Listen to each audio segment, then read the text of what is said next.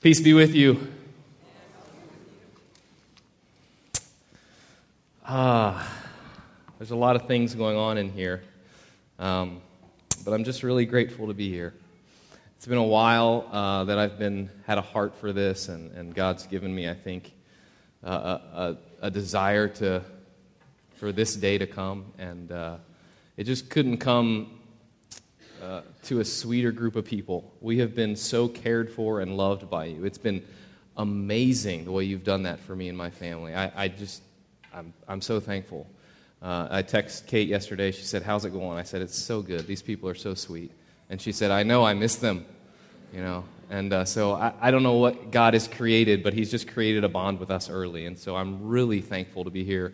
I'm thankful to be a part of this thing called Christ Community and to be your pastor. So thanks very much.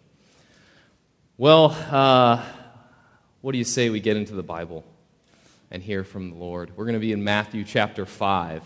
We're going to be going through the Sermon on the Mount to start off. So the other guys who come in and preach, I'm not going to make them stay in that. They're going to get to just do whatever they can do since we're kind of having them come in and they're blessing our community. But we're going to be, the weeks that I'm here, in the Sermon on the Mount. We're going to start in the Sermon on the Mount because it's a pretty good sermon. You know, of all the sermons I've heard, this one from Jesus has got to rank in the top, I'm kidding. Of course, it's the best sermon that's ever been preached. So it's a good place to start.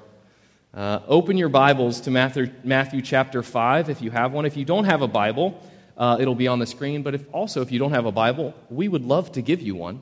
And so just let me know, or someone else you saw up here, or one of the council members, or just your neighbor you're sitting by, and say, "Hey, I'd like a Bible," and we'll make sure that you get one of those.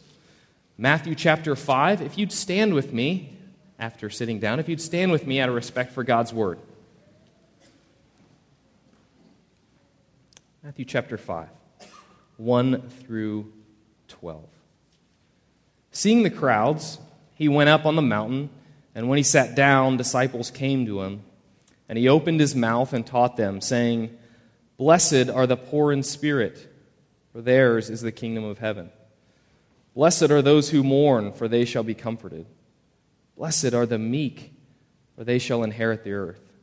Blessed are those who hunger and thirst for righteousness, for they shall be satisfied.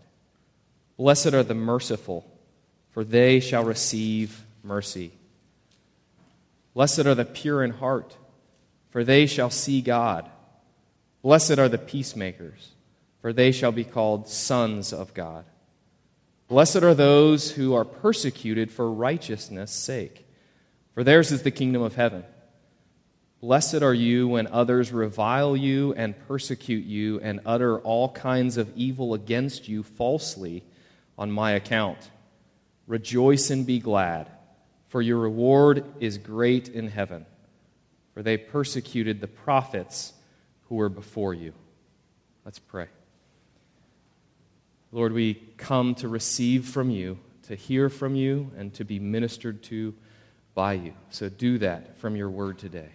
Speak to us and remind our weary souls that we have a great Savior named Jesus, and He has done it all for us. And let our hearts be filled with gratitude and thankfulness and worship. Do that, we pray, and we beg you. In Jesus' name, amen. You can be seated.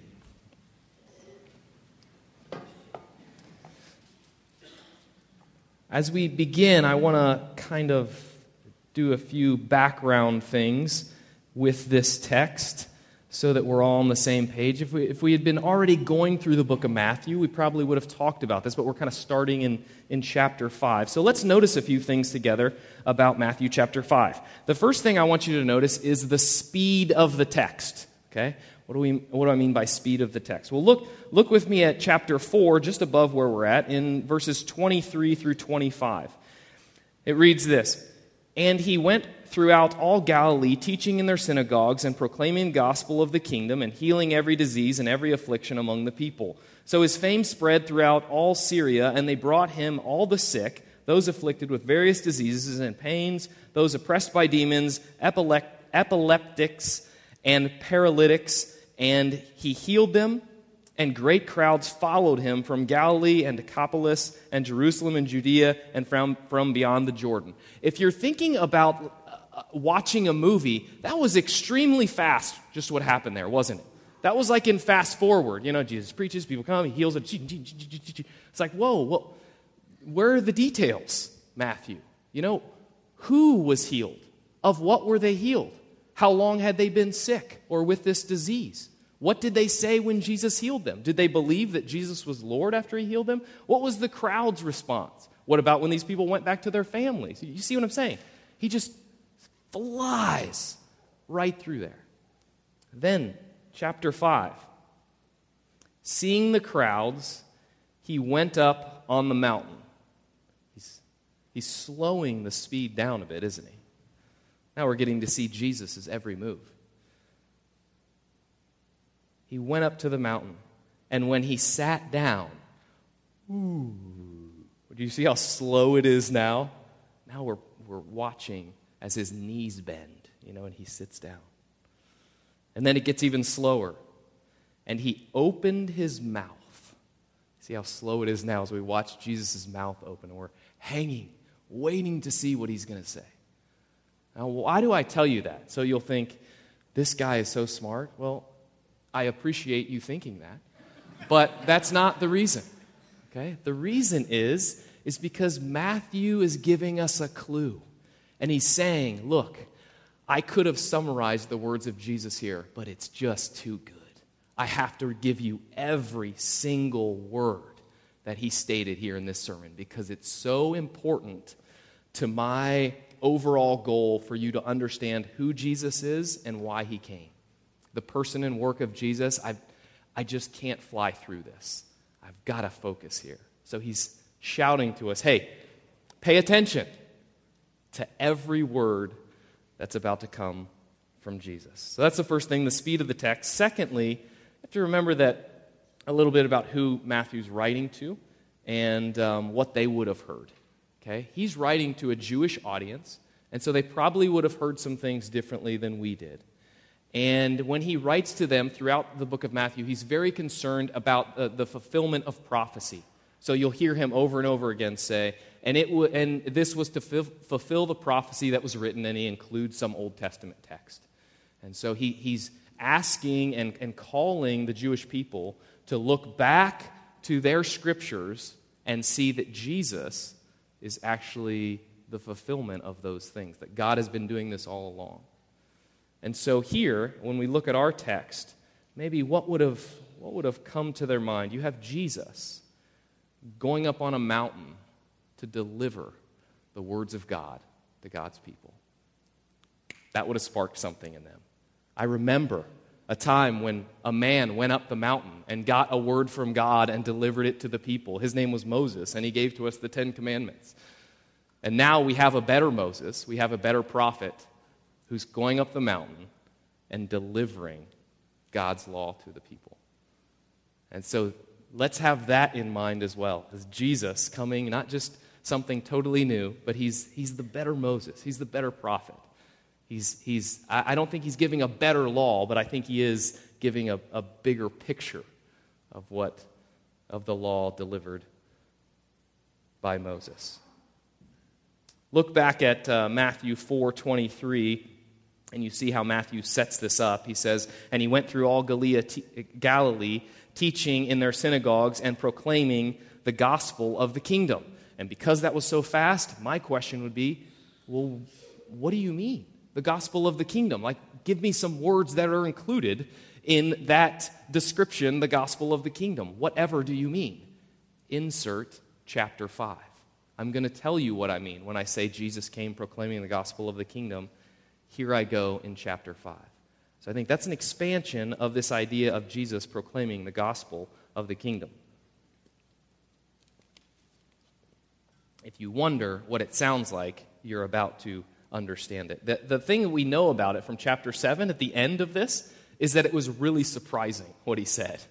It wasn't what they were thinking they were going to hear. Because in verse 7:28 in Matthew, it says, and when he finished saying these things, the crowds were astonished at his teaching. So this was surprising. This was not what they expected to hear. Well, this first portion here, verses 2 through 12, is often called the Beatitudes. Okay? And it starts with each one, blessed is, and so then it continues on. I want us to just have a summary statement that we can kind of use, that maybe you can, perhaps God would be so kind as to keep it in your mind and help us all to remember it. And so when the Beatitudes come to mind, this statement maybe will come up as well. Here's a summary statement that I came up with. To receive the kingdom is to be acquainted with your brokenness and extend the same to others. To receive the kingdom is to be acquainted with your brokenness and extend the same to others. This is sort of an intro to Jesus' sermon. And what he's saying is, I'm going to deliver to you this law. I'm the better lawgiver, and I'm going to deliver that to you. But first, let me tell you something. Let me tell you about the ones that are going to receive it. Let me tell you about the ones who are actually going to hear it when I say it. Here are the ones that will be able to hear this message that I give. Well, what do you mean by brokenness when I say to receive the kingdom is to be acquainted with your brokenness? That's, I think, what Jesus is describing here in these verses. So he's going to tell us what exactly this brokenness is all about.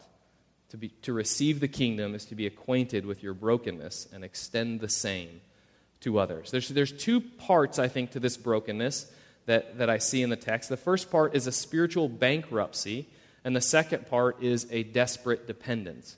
Then we'll look at extending the same to others through a sympathy that comes by understanding that first portion, and then finally a nice encouragement / warning from Jesus about really following him, what it might look like, what might come about. So first, let's look at this idea of brokenness in two pieces. First, the spiritual bankruptcy. In verse 3, we read, "Blessed are the poor in spirit, for theirs is the kingdom of heaven." What does this mean, poor in spirit? These would be those who know they're sinners. They have no spiritual resources by which to carry out God's demands. They are spiritually bankrupt. It's not like I've got some spiritual resources here that I can make a pretty good spiritual life for myself.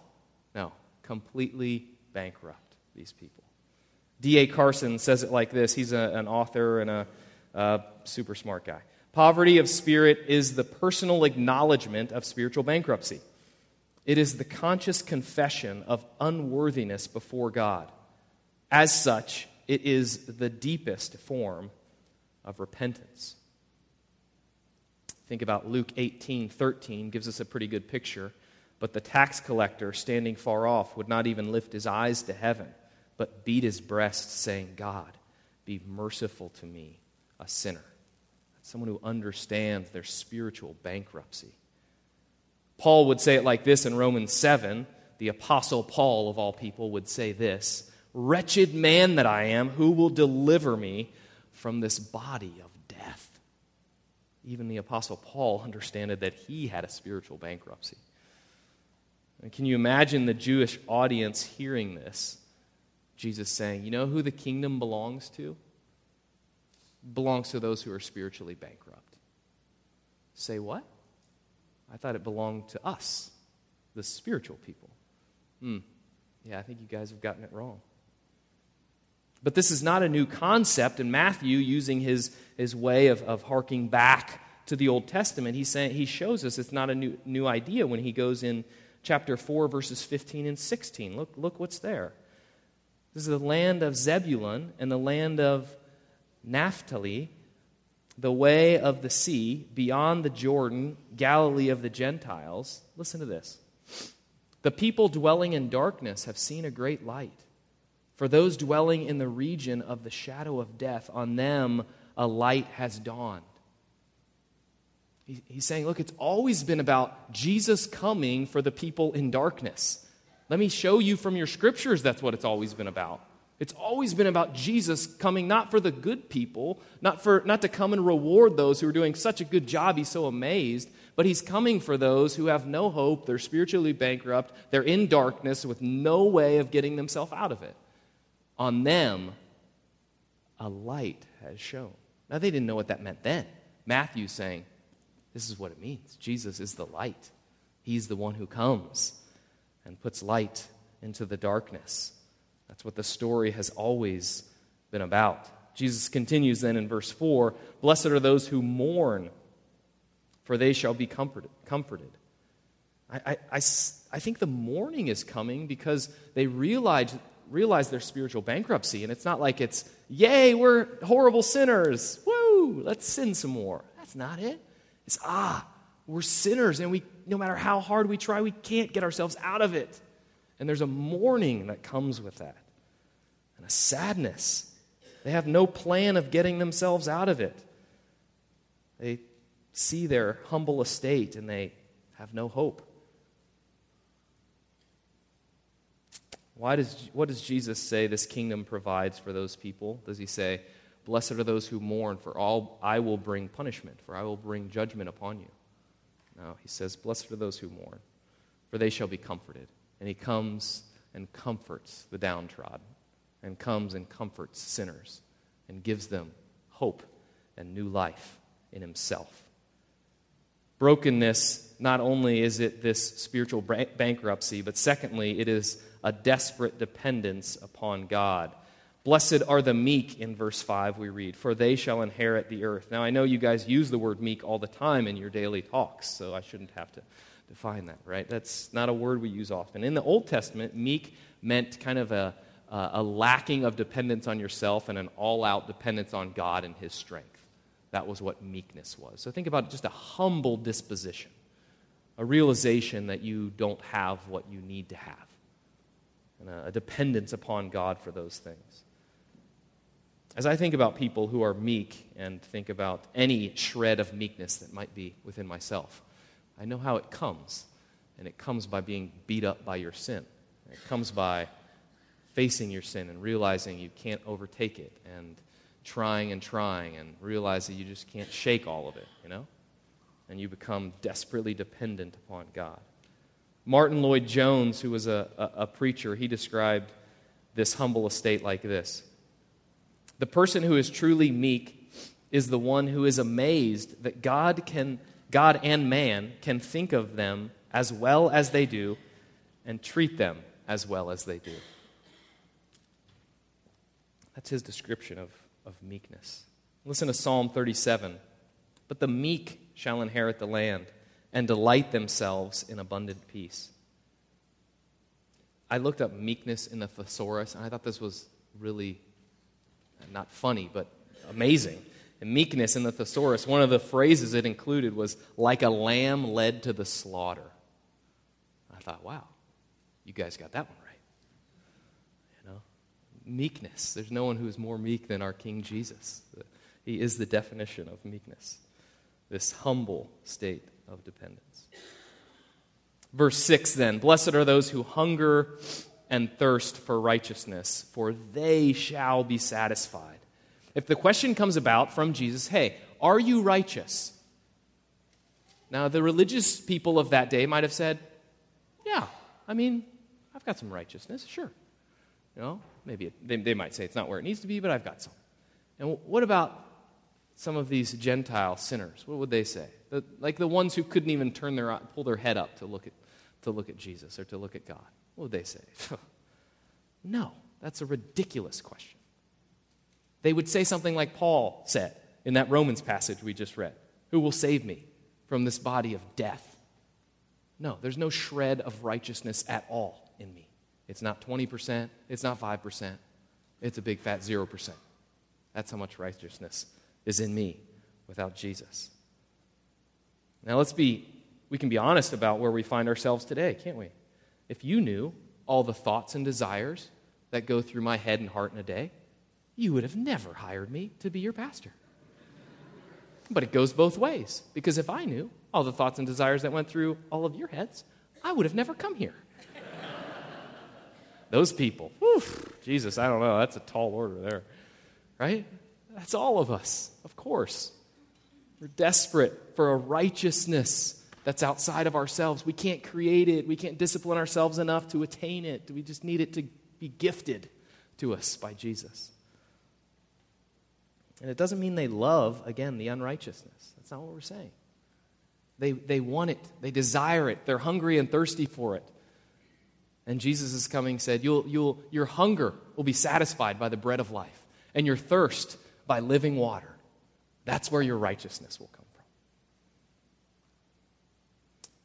Author and seminary professor Steve Brown tells this story of a homeless boy who knocked on the door of an orphanage. And the man answered the door and said, "Son, I don't know you. What do you have to commend yourself to us?" And the boy, who was dressed in shabby clothes, kind of looked down and said, "I thought these rags would be enough." And the man's heart just melted, and he said, "It's enough, son. Come on in."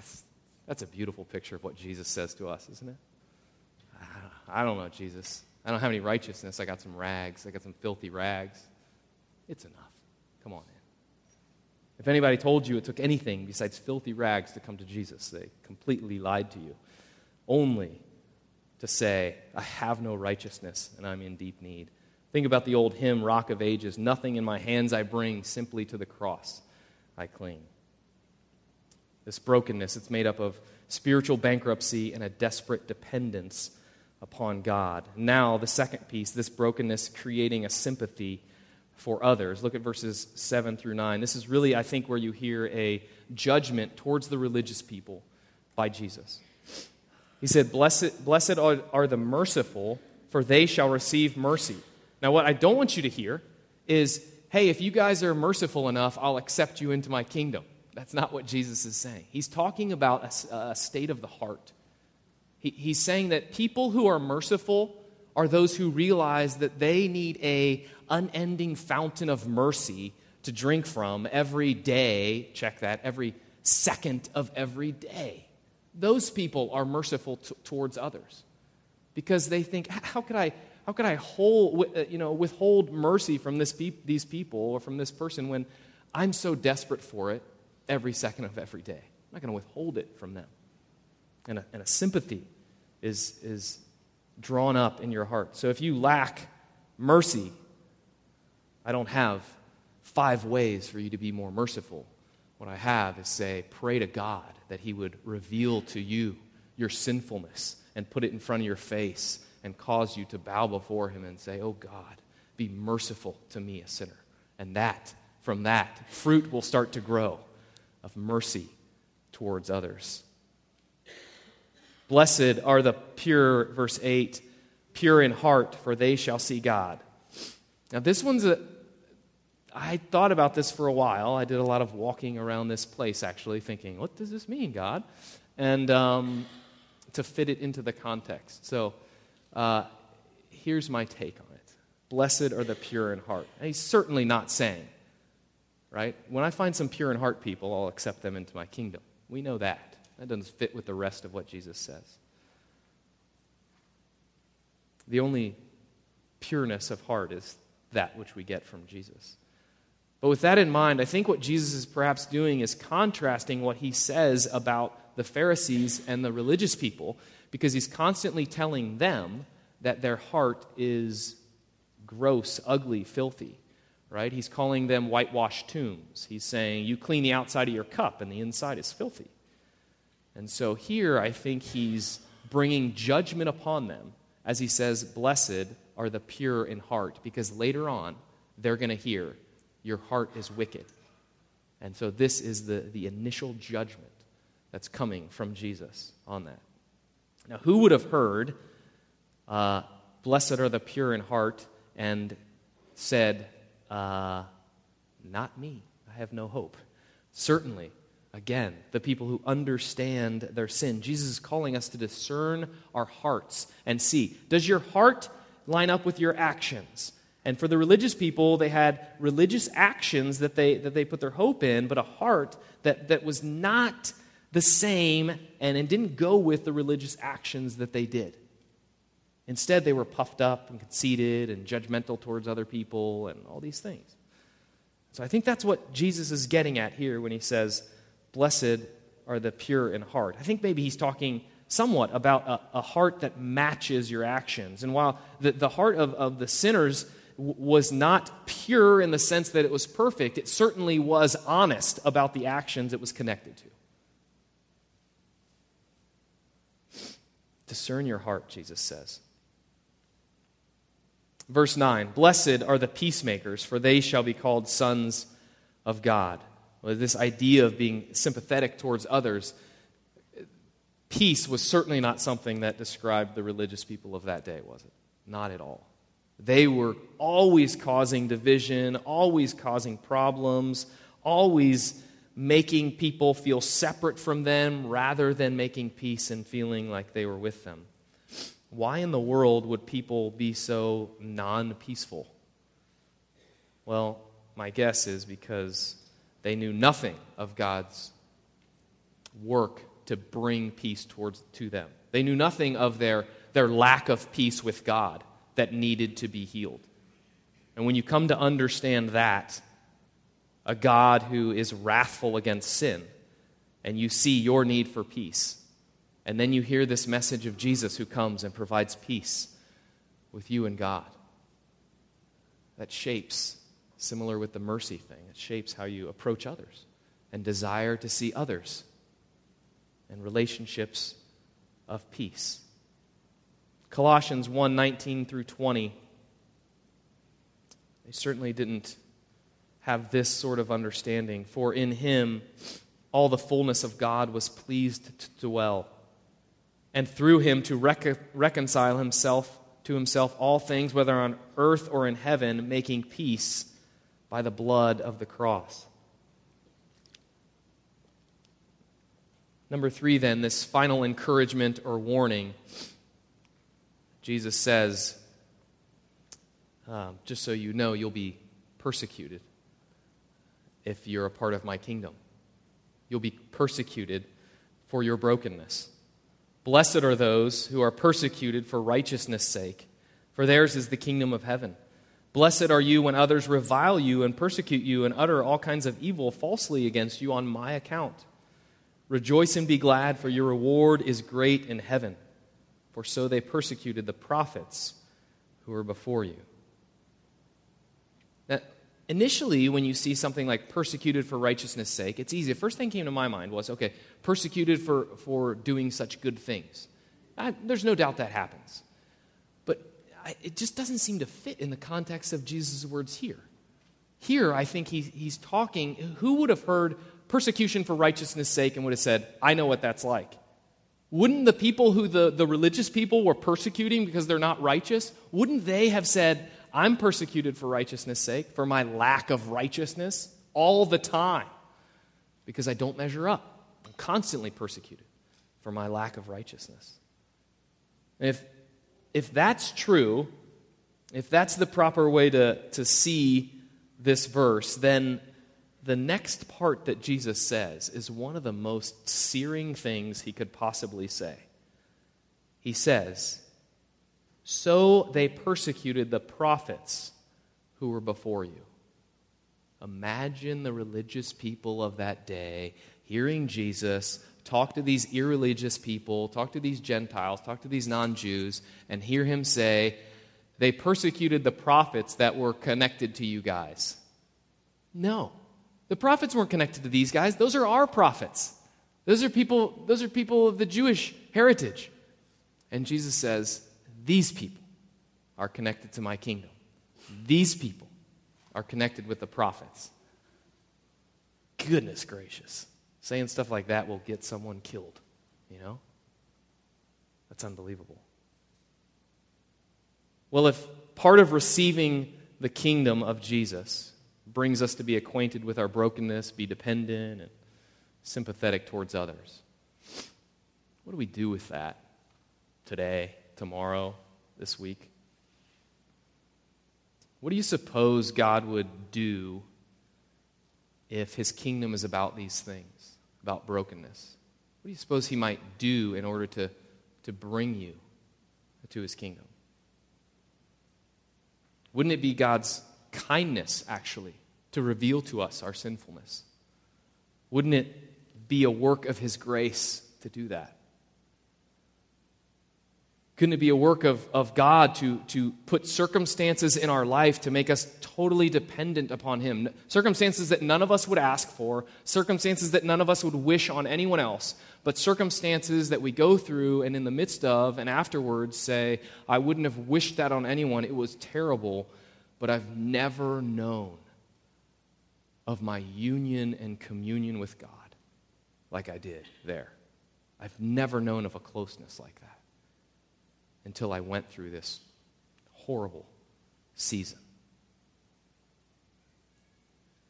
That's why each of the Beatitudes, I think, include this second part, which is, for theirs is the kingdom, for they will be comforted, for they shall inherit the earth. In your brokenness, I'm not going to leave you there. I'm going to show you that I'm sufficient, and I'm going to meet you there and provide for you there. It puts a little spin on the way we see our sin, doesn't it? He could just remove it. He's got all authority. He could just go, boom, sin done. You get saved and your sin just gone. He could do that. But he doesn't do that. Here's what I think that means for us as a community. Instead of sin being something that we hide and try to put away and try to pretend like we don't have in our life, I think it's something that could point us to God's grace. Maybe when we see our sin, we say, here's an invitation from God. Here's an invitation from God for me to be brought near, for me to repent and once again reestablish myself and re-understand myself as one who his blood has completely covered and has been saved by grace. Maybe this is a chance for me to rehearse the gospel again to my weary heart as I see this ugly sin in my life. Maybe that's what God is doing amongst us. You know, maybe His work is actually to kill us so He can resurrect us. You know, to mess us up so He can remake us. Maybe that's what He's up to. Listen to these lyrics by a song by King's Kaleidoscope. They say, all that haunts me, all that leaves a stain, only sings of the sweetness of my Savior's grace, a fortunate fall. My sins are stories of grace to recall. I glory in my sins forgiven. Jesus was saying here in the Beatitudes, repent of your independence. Become someone who is dependent upon me. Those are the people who are going to hear what I have to say following in this sermon. Now, we're in a season of Lent. Why in the world would we put this on the church calendar? Who thought, hey, you know what's a good idea? Let's spend a couple months thinking about our sin. Who wants to do that? That sounds horrible. It does, unless we can now, because of the Redeemer, not run from our sin, but turn and face it and say, that is extremely ugly. Thank God that He's provided Jesus to save me from that body of death. And there's a freedom that now comes, that we can actually spend time in Lent repenting of our sin, focused on our sin, looking at our sin, not just staring at it and that's it, but seeing it for what it is and being thankful that Jesus would save a people like us. So if you see your brokenness today, I want to encourage you to see this as an invitation from Jesus, an invitation to be a desperate sinner and one who can find forgiveness and rest and life in His work on your behalf. I want you to think about right now the thoughts that you're trying to get out of your head, and I'm trying to get out of my head, about your sinfulness, about specific actions and thoughts and desires and inactions and not loving God like we talked about earlier, not loving God with all of your heart and in our prayer of confession, and not loving each other like we ought to. I want you to think about those things, and instead of doing what we always want to do, which is put those away, cover them, do some sort of penance to make it better, like, okay, today I'll go do something to kind of erase that. I'll dismiss it, I'll hide it, I'll think about happy things, I don't know. Instead of doing that, let's just face it and say, yes, those things are true about me, and I'm a sinner. But the good news about realizing that is that Jesus said something about it in Matthew chapter 5. And he says that's the people he came to save and provide for. So that's really good news. So don't miss that first part, because then you'll miss how sweet the news is that Jesus has come. So Jesus is standing today with his arms wide open, and he's saying, come to me. I have mercy for you. I have forgiveness and rest for your weary soul. I have a river of blood that drowns all of your sins, and I have perfect righteousness that is yours. Come and receive it. Christ community, you are loved and you are forgiven. Let's pray.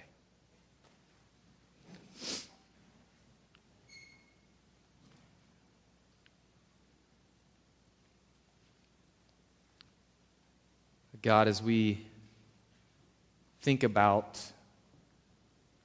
your love for us, it's really staggering. And all of us are guilty of not wanting to look at our sin, not wanting to claim how big of sinners we are, not wanting to speak a word about some of the deep and ugly desires of our hearts, the things that we think about. Thank you, Jesus, for freeing us from those things so that now we can be honest about who we are in front of you, and we can come to you pleading for mercy, and you're so faithful to give it to us. So Jesus, thank you for living the perfect life which we never could. Thank you for dying the death and accepting the wrath of all of our sin. And then thank you for rising in triumphant victory so that we now can say we have life in him, our King Jesus. We love you so much. Work this deep into our hearts throughout this week, we pray. In your name, amen.